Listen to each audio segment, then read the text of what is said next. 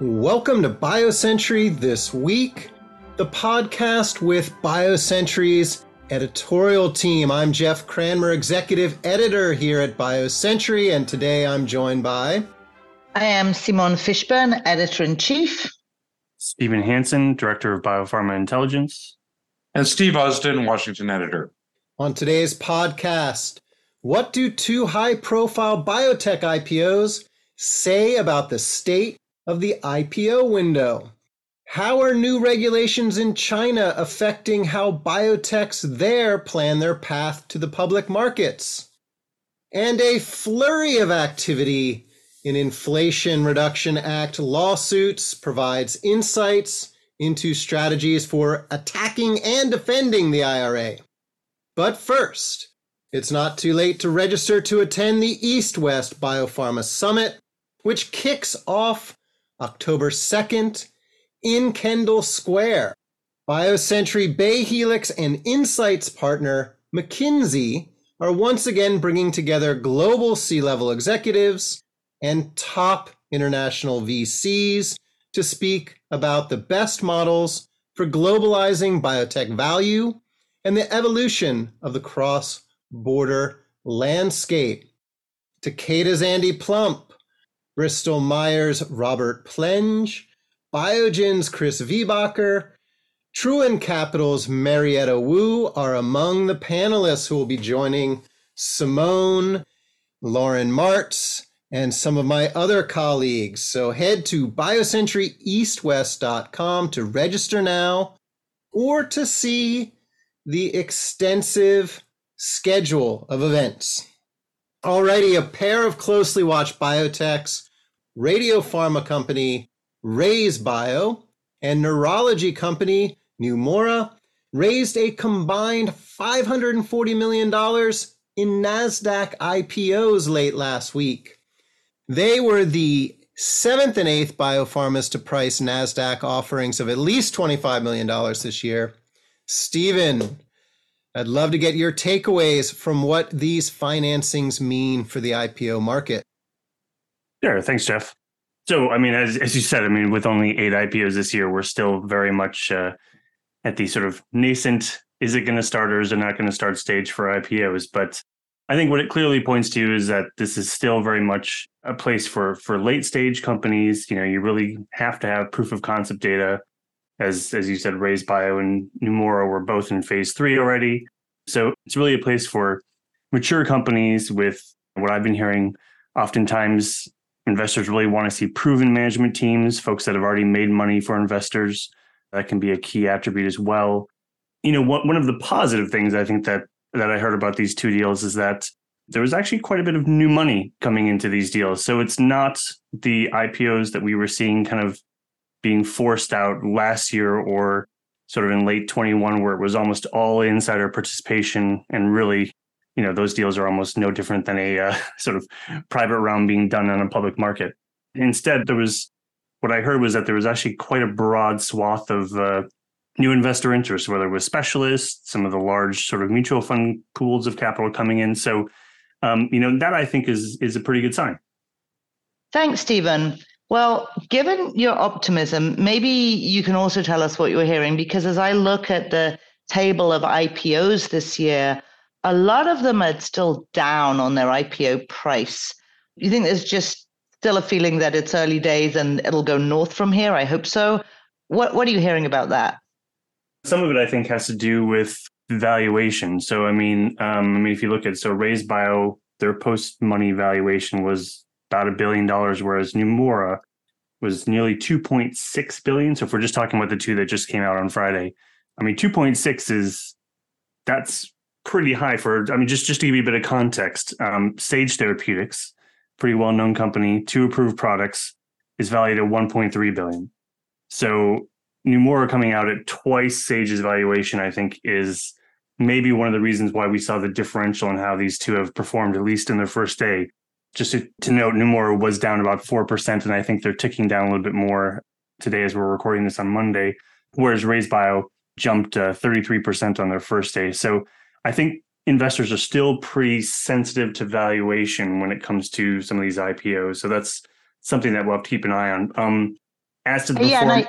and I just wanted to note on that front. So Acelerin, which was one of the big IPOs of the year, that debuted at 1.75 billion. And I know that a lot of people are talking about the fact that it's taken a hit, but it's still, as of today, is north of $1 billion, right? It's lost, That's but right. it's still got a pretty respectable valuation there. Yeah, and I think that's probably some of that is still to people wanting to figure out what happened there, given that that was such a well-known target, validated target in the hidradenitis suppurativa indication. And so I think there's still a bit of curiosity as to what actually happened with that and whether it still might have a future there. But they're also developing another indication. So it's definitely not a situation where their lead asset's dead either. So, but Acelerin is an interesting one that I think we'll probably spend more time on in maybe a month or so as we get towards the towards our quarter preview and we start talking a little bit more about sort of some of these issues around timing of events for IPOs. So just to zero in here, of the 2023 listings of 25 million or more on NASDAQ before last week's two are up. So Structure is up 118% or was going into the close of the week. Apogee is the other one that finished last week above its IPO price. Yeah. And I hope you all noticed how fluently Stephen pronounced the disease that we call HF. Showing off a little bit there, I guess. Well, you did do a couple of nice stories earlier this year. So, Stephen, biotechs in China. There's a lot out there that are mulling going public. They were surely watching those NASDAQ IPOs, especially now that new regulatory requirements by China's Securities Commission have made the once red-hot Shanghai Star Exchange quite a bit less attractive. What's changed with Star, and how does it affect the calculus for China's biotechs who are looking to go public? Yeah, so if you recall, just very briefly, back in starting late 2019, heading into 2020, the Shanghai Star Exchange started basically accepting biotech offerings, and there was sort of a flurry of filings. You had companies raising 200, 300, 400 million US dollars, and then seeing their prices go up 200, 300%. This is a market that has a lot of retail, but it was just a very strong, very sort of kind of high-flying market where companies were able to raise a lot of money at pretty spectacular valuations. It's fallen off quite a bit. Even this year, we've only seen one price this year, and I believe it was priced in June. But a recent decision by the China Securities Commission, effectively what they were looking to do was to try and curb what they were sort of terming as sort of pump and dump schemes that were being done on mainland China exchanges, where you had questionable companies listing on a mainland exchange, not necessarily the Star, but on one of China's mainland exchanges. And they would, hype up the stock on social media. If that sounds familiar. And then basically the insiders or the founders would then sell all of their shares, and essentially retail investors were being left with a company that they were seeing significant losses on. And so to try and curb that, they essentially passed this rule last month that says that if you're not a company that's issuing cash dividends over the past 3 years, which no, clinical stage or pre-commercial biotech would be doing, and you do an IPO on a mainland exchange, but then the price of your IPO drops below what it was issued at. So if you go underwater, effectively anyone who was an insider or founder, who controls more than 10% of the company, can't sell their shares. So it effectively would mean that if you were to IPO there and for whatever reason you had bad clinical data and your share price fell below the issue price, any VCs or founders of a biotech company wouldn't be able to sell their shares until the IPO was back above the price. And from the folks that I spoke to, they basically said that that's sort of just a no-go. That's sort of a non-starter.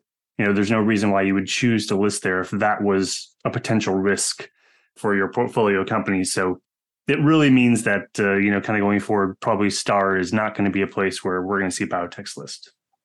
Now, what's the calculus between thinking about Hong Kong and NASDAQ? I know NASDAQ, a few years ago at least, was changing its auditing requirements for some international companies. I've heard wind that China has changed some of its disclosure requirements for companies looking to go public. What's at play here, Stephen? Sure. Yeah, as you say, it sort of kind of leaves Hong Kong and NASDAQ as the two other primary options now for a China-based biotech company. And you're right. The auditing issue is largely been solved now. There's basically been a compromise between the US and the China governments about the auditing issue. So that's no longer an impediment. But as you say, there are disclosure issues. Several years ago, the SEC basically put out guidance that asked any China-based company to basically be extra transparent about the risks in their disclosures, in their filings, in their regulatory filings about the risks of operating under the Chinese government, operating in that sort of a regulatory environment. And so essentially asking for them to almost over disclose or be extra, transparent about those risks. Then earlier this year, the Chinese Securities Commission essentially asked for not the full reverse of it, but basically told companies that they needed to soften their disclosures around the risks of operating a business in China. And so companies were kind of caught in limbo when it comes to, if you want to list on NASDAQ, do you follow the China securities guidance or requirements, or do you follow the SEC's guidance? So it's a bit of a no man's land in terms of how you kind of navigate that. Stephen, it's really hard to know how to digest this. Saying that the Star Exchange kind of drops off the map for now, at least for China companies. It did have a 2-year period, as the story points out, where it was the sort of, place to go. Though I think Hong Kong Exchange also listed a few. So the real question is, what kind of impact is this going to have? Are companies just going to have to get access to capital, stay private longer? And there seems to be a fair amount of private capital still in China biotech. Are they going to just suck it up and go to NASDAQ and deal with the disclosure requirements, go to Hong Kong? Does it really stymie the ability of China biotech to grow? I don't think it stymies the ability of the Chinese sector as a whole to grow, because I think you still have obviously a maturing market, the 18A market in Hong Kong. And just to close the loop on that around disclosures. So essentially, when China asked for companies to soften their disclosures around sort of government and regulatory risk, the Hong Kong Exchange came out this summer and essentially said, we're not going to require this level of disclosures anymore. So there is a bit of a smoother path if they want to stick to those rules to go to Hong Kong. So you have the Hong Kong market where you can definitely raise, as much capital as a biotech would need in an IPO. There's still less experience in doing follow-ins there. There can be issues around liquidity potentially for some companies. Some companies have great liquidity on Hong Kong, but then I also, in some of my conversations, I had someone tell me that there was a company that had 0 shares traded over the course of 2 days earlier this year. So it's a bit hit and miss there, whereas that's obviously one of the potential advantages of NASDAQ is you've got larger, deeper pools of capital, potentially better liquidity. And then, frankly, there's just a bit more prestige, is what I was told that comes with it. I think both markets will serve them well. It's just, we'll have to see where these issues around disclosures are going to have to reach a compromise and do the same thing that they did for the auditing, where, the governments are going to have to come together and say, here's what we agree companies should and shouldn't say. All right. And we do have at least one China biotech right now that's looking to list on NASDAQ. That's Adlai Norte. I believe I said that right. It filed to go public on the U.S. exchange in July, though it recently removed the amount of money that it was seeking to raise and one of its underwriters. So we'll see what happens with that. The 2 IPO stories, Stephen's story on the scene with China's IPO options, is up on our website, biocentury.com. And also we have our colleague Paul Bonanas's look at the NASDAQ IPOs that went out on Friday. All All right, thanks for those thoughts, Stephen. Busy week last week for biopharma lawsuits challenging the Inflation Reduction Act, with oral arguments in the Chamber of Commerce suit coming on Friday. And a few days prior, the DOJ spelling out its defense of the IRA's Medicare drug price negotiation program. That was part of the government's legal opposition to a lawsuit filed by Merck. Here to tell us a little bit more about all of this, Washington editor Steve Ussen. Steve. So the U.S. government's responses to the litigation challenging the constitutionality of the IRA's Medicare drug negotiation program really came into focus in the legal briefs in the Merck case and in briefs and oral arguments in the U.S. Chamber case. The government's basically making three sets of arguments. First, it says the lawsuits are efforts to use the courts to make policy and that industry should go to Congress if it wants changes in the law. Parenthetically, I would say good luck with that. Second, it says the constitutional arguments lack merit, and it cites longstanding drug regulation programs like the discounts that industry gives to the Department of Veterans Affairs to make the case that there's a precedent for Medicare drug price negotiation program. And then third, it says that some of the entities that have filed the lawsuits lack standing because they don't hold the marketing approvals. And this gets to be kind of an interesting issue. So, for example, Merck says it has standing because its drug, Januvia, is on the list of the first 10 drugs subject to negotiation. But the NDA is actually technically held by a Merck subsidiary, Merck Sharp and Dohme. And the government says, you know what, Merck, you got nothing to do with this. Your subsidiary should have filed the suit, so your suit should be thrown out. And if the subsidiary wants to sue, they can do that. But that would obviously delay everything by a long time. The Chambers of Commerce lawsuit cites another drug that's on the list, Imbruvica, and says, well, its member, AbbVie, manufactures Imbruvica. The government says, no, actually, the BLA for Imbruvica is filed by Pharmacyclics. Of course, AbbVie acquired Pharmacyclics, which is now a subsidiary of AbbVie. And so it's the same situation as with Merck on the standing issue. The companies are pushing back. They say that the standing issue is a technicality and a misstatement of the law. They also say the IRA is fundamentally different from the VA drug discount program, in part because the IRA is constructed in a way that makes it impossible to walk away from negotiations. And because, look, Medicare is 50% of the drug market in the United States. The VA is just a small part of it. So they say it's fundamentally a different thing. What's going to happen next? The next shoe I think that's going to drop in the litigation is going to be in the Chambers case, because the Chambers of Commerce have requested a preliminary injunction blocking the Medicare drug price negotiation program from going into effect. The government opposes this. Companies that have drugs that were selected for the first round of price setting have to decide by October 1st if they're going to participate in the process. So the Chambers have asked the judge to rule in the case by October the 1st. We don't know whether he will or not, but it's possible he will. And so we might know something in the next 2 weeks about how that's going to go. Steve, a couple of things. Okay, I get the VA argument. The Pharmacyclics one blows me away. I mean, that's extraordinary. One is the company was taken over, I don't know how many years ago.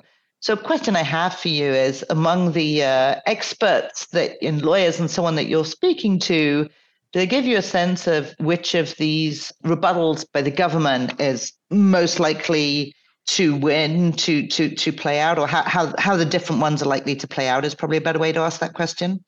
Yeah, no, I don't. Look, there are partisans on both sides of it, and it's like any lawsuit. The ones who are supporting the drug industry say that the arguments the government's making is preposterous and that sure they're going to lose. And people who support the Medicare drug negotiation program are equally confident that the government's going to prevail. So I don't have a good sense of what's going to happen. The thing is that there are multiple lawsuits that are happening. Here's another thing that's complicated. In the Chambers suit, the government said, well, look, you shouldn't issue a preliminary injunction. They said that to the judge because there are all these other lawsuits that are happening in the country.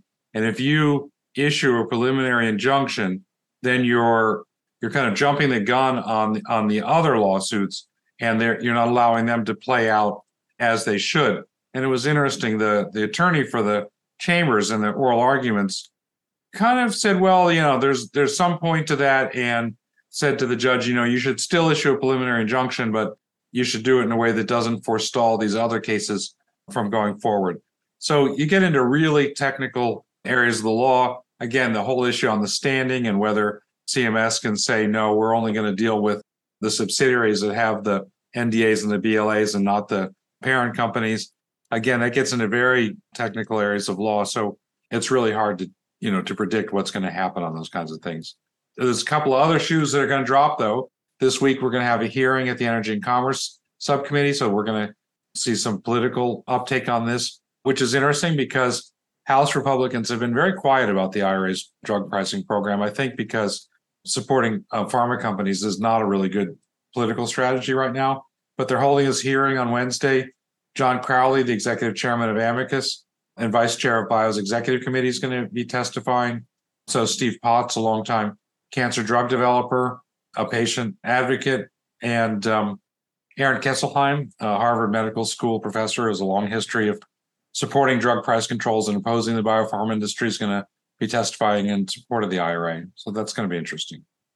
Steve, can we just go back for a minute to I think you said October 1st deadline for companies to decide if they enter into negotiation? Just outline for us, what are the issues at stake? Like, why not enter into negotiation? Well, they're all going to. They don't have a choice. They say they've got a gun to their head, and that's the truth, because the things that will happen to companies that don't agree to enter into the price negotiations, or they say price setting, are so severe that it's extraordinarily unlikely that anybody is going to opt not to do that. But it is a deadline, and they're using that. They're citing that to try to prompt the court to act. But I don't think that there's anyone who seriously thinks that any of these companies is going to walk away from this process. It's been set up in a way that doesn't really give them the opportunity to do that. All right. Thanks for that, Steve. Obviously, it's keeping you busy. You had multiple stories last week, more to come, I'm sure. Also up on BioCentury.com, you'll find our annual back to school issues. This year, Simone and my colleagues looked at how biotechs can build value and climb market cap tiers to reach the top. In addition to our back to school package, also on BioCentury.com, our colleague Danielle Golovin takes a look at 2022 Nobel Prize winner Carolyn Bertozzi's click chemistry technology and why it could be key for allogeneic cell therapies. Bertozzi today joined Ace Padilla as chief scientific advisor. We also round up the latest recommendations by EMA's CHIMP on what drugs the agency is recommending for approval in the EU. 7 new medicines, including a biosimilar, as well as label extensions for 11. And if you're interested in learning more about the upcoming BioCentury Bay Helix East-West Biopharma Summit, you can find that on our website, as well as information on how to register for our November summit in Shanghai, which we are also putting on with Bay Helix and McKinsey. That's the China Healthcare Summit. Kendall Square Orchestra provides the music for BioCentury this week. The group connects science and technology professionals and other members of the greater Boston community to collaborate, innovate, and inspire through music while supporting causes related to healthcare and education. Thanks for tuning in.